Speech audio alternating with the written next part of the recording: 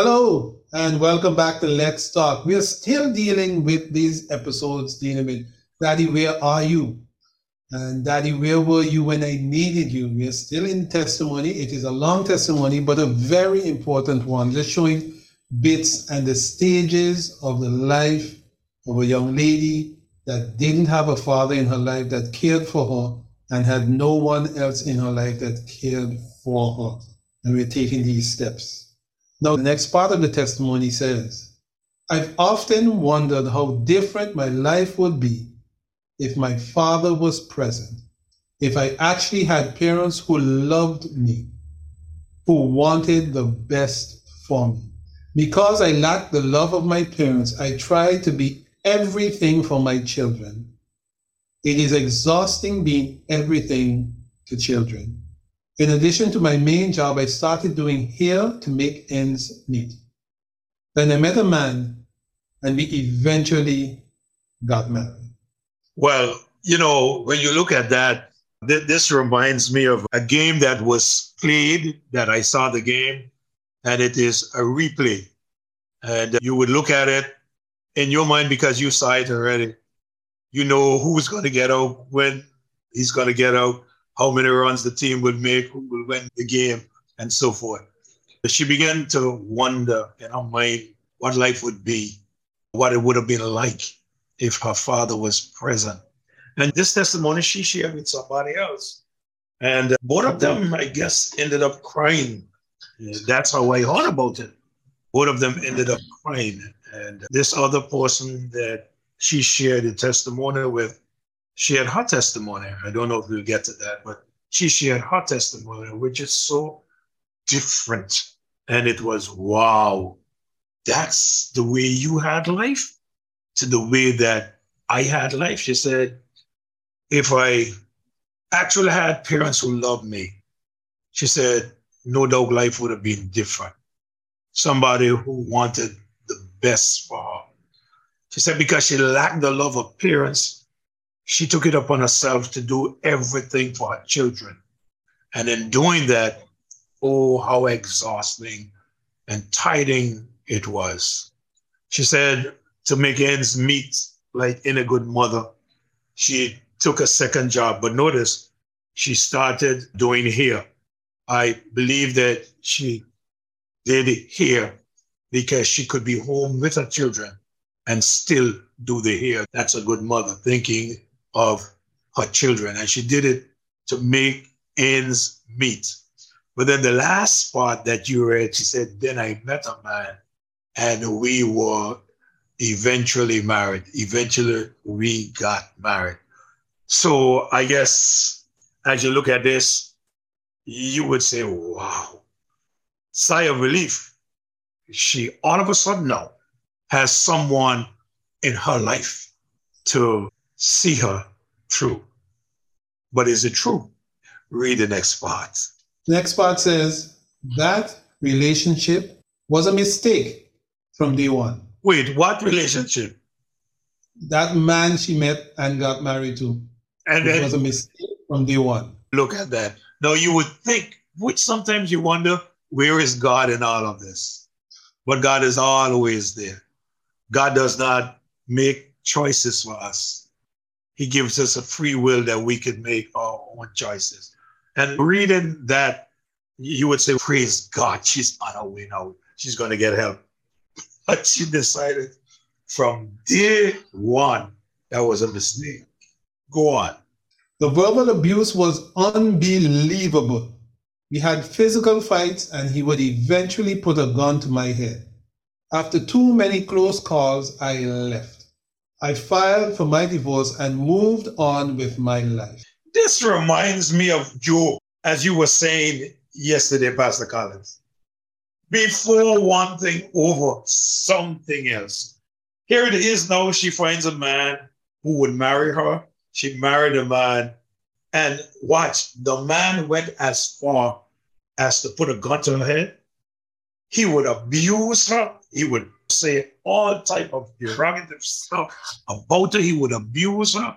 And man, not only abuse her, they would have fights. Not that He beat her and she took the licks, you know. She stood up to him. If he hit her, she hit him back. Seems like she was winning the fights that they had with their hand because he seems to go for something else. He took a gun and he put it to her head. My God, what advantage was taken of this young lady until she reached to the place where she decided, I ain't staying in this marriage no longer. She got a divorce. Let's finish her testimony. Go on, Pastor. It says, as I matured, I started to pray as an adult that God would bring my father in my life. Just a minute. She started to do what? To pray She started that God would bring her father in her life. Wow. Some women would never want to see in life. Never want to see him because of all that they may have gone through. Read on. He did. But the way it happened was unbelievable. One day while at work, I received a message saying my father was found on the street. He had a stroke. So by the time he was back in my life, he was a sick man. From my phone, I arranged for his care at the hospital, his medication, and everything he needed. I even found a place for him to live and receive daily care. Since that time, I've been paying for his care and his medication monthly. He is now a disabled man who needs constant care. I honestly don't know why I'm having to take care of someone who never took care of me. But I asked God for my daddy, and that is the form I got him in. Wow. I said to you earlier on that the children, our children, need their father. They need a father's love. And even though she had gone through all of this, as soon as she began to be able to stand on her feet, she started crying out to God and asking God to bring her father back into her life. And notice, when her father came back into her life, it was through a telephone call that she got. Someone knew her, knew where she was, had her number. No doubt she was calling them and asking them about her father. And she was told that he was found on the road with a stroke. And now he has nobody. You know her mother don't want to see him if she's still alive. For sure. He has nobody. But God was working this thing all out. He worked on her heart to be looking for her father before all this happened to him. And when she got the news immediately from where she was, of course, you would understand that her father is in a different country. And where she was, she began to arrange for her father to be taken care of. And notice what she did. She said, and from my phone, I arranged for his care at the hospital. In other words, she decided, I'll take care of the bill.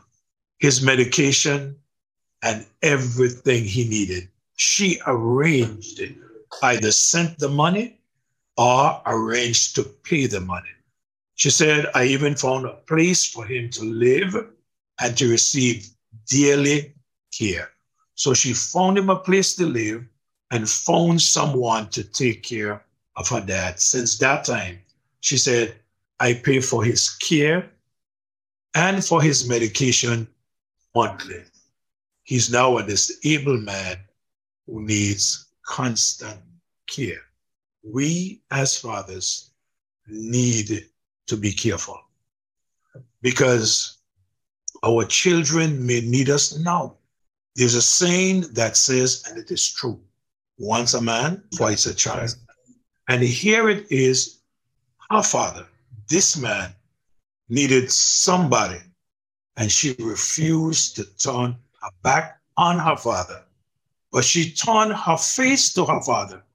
And not only her face, she took the little that God had blessed her with and she is presently taking care of her father. She said, honestly, I don't know why I'm having to take care of someone who never took care of me.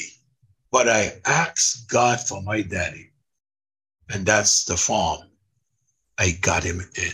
Lord, bless this lady. Lord, continue to use her testimony.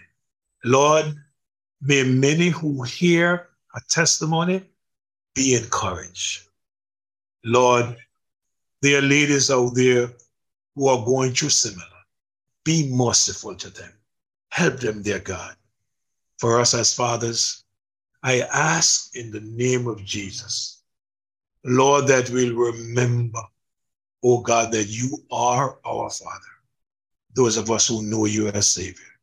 And those who do not know you as Savior, may they come to trust you, Lord, as their Lord and Savior. And God, I pray, help us, dear God, to help our children to be all that you would have them to be. Thank you for people like this lady, even though her father turned his back on her, she's not willing to turn her back on her father. God, continue to bless her children. Use her for your honor and for your glory. And if she has not trusted you as Savior, God, that she'll trust you and be that dedicated Christian that you would have her to be. Thank you for her sharing with us, for there are many who would not share their testimony. Thanks, Lord. Now you use this as you see fit. In Jesus' name I pray. Amen and amen. I want to say thank you all so much for listening. We will come back sometime and share with you. Daddy, why are you covered with fig leaves?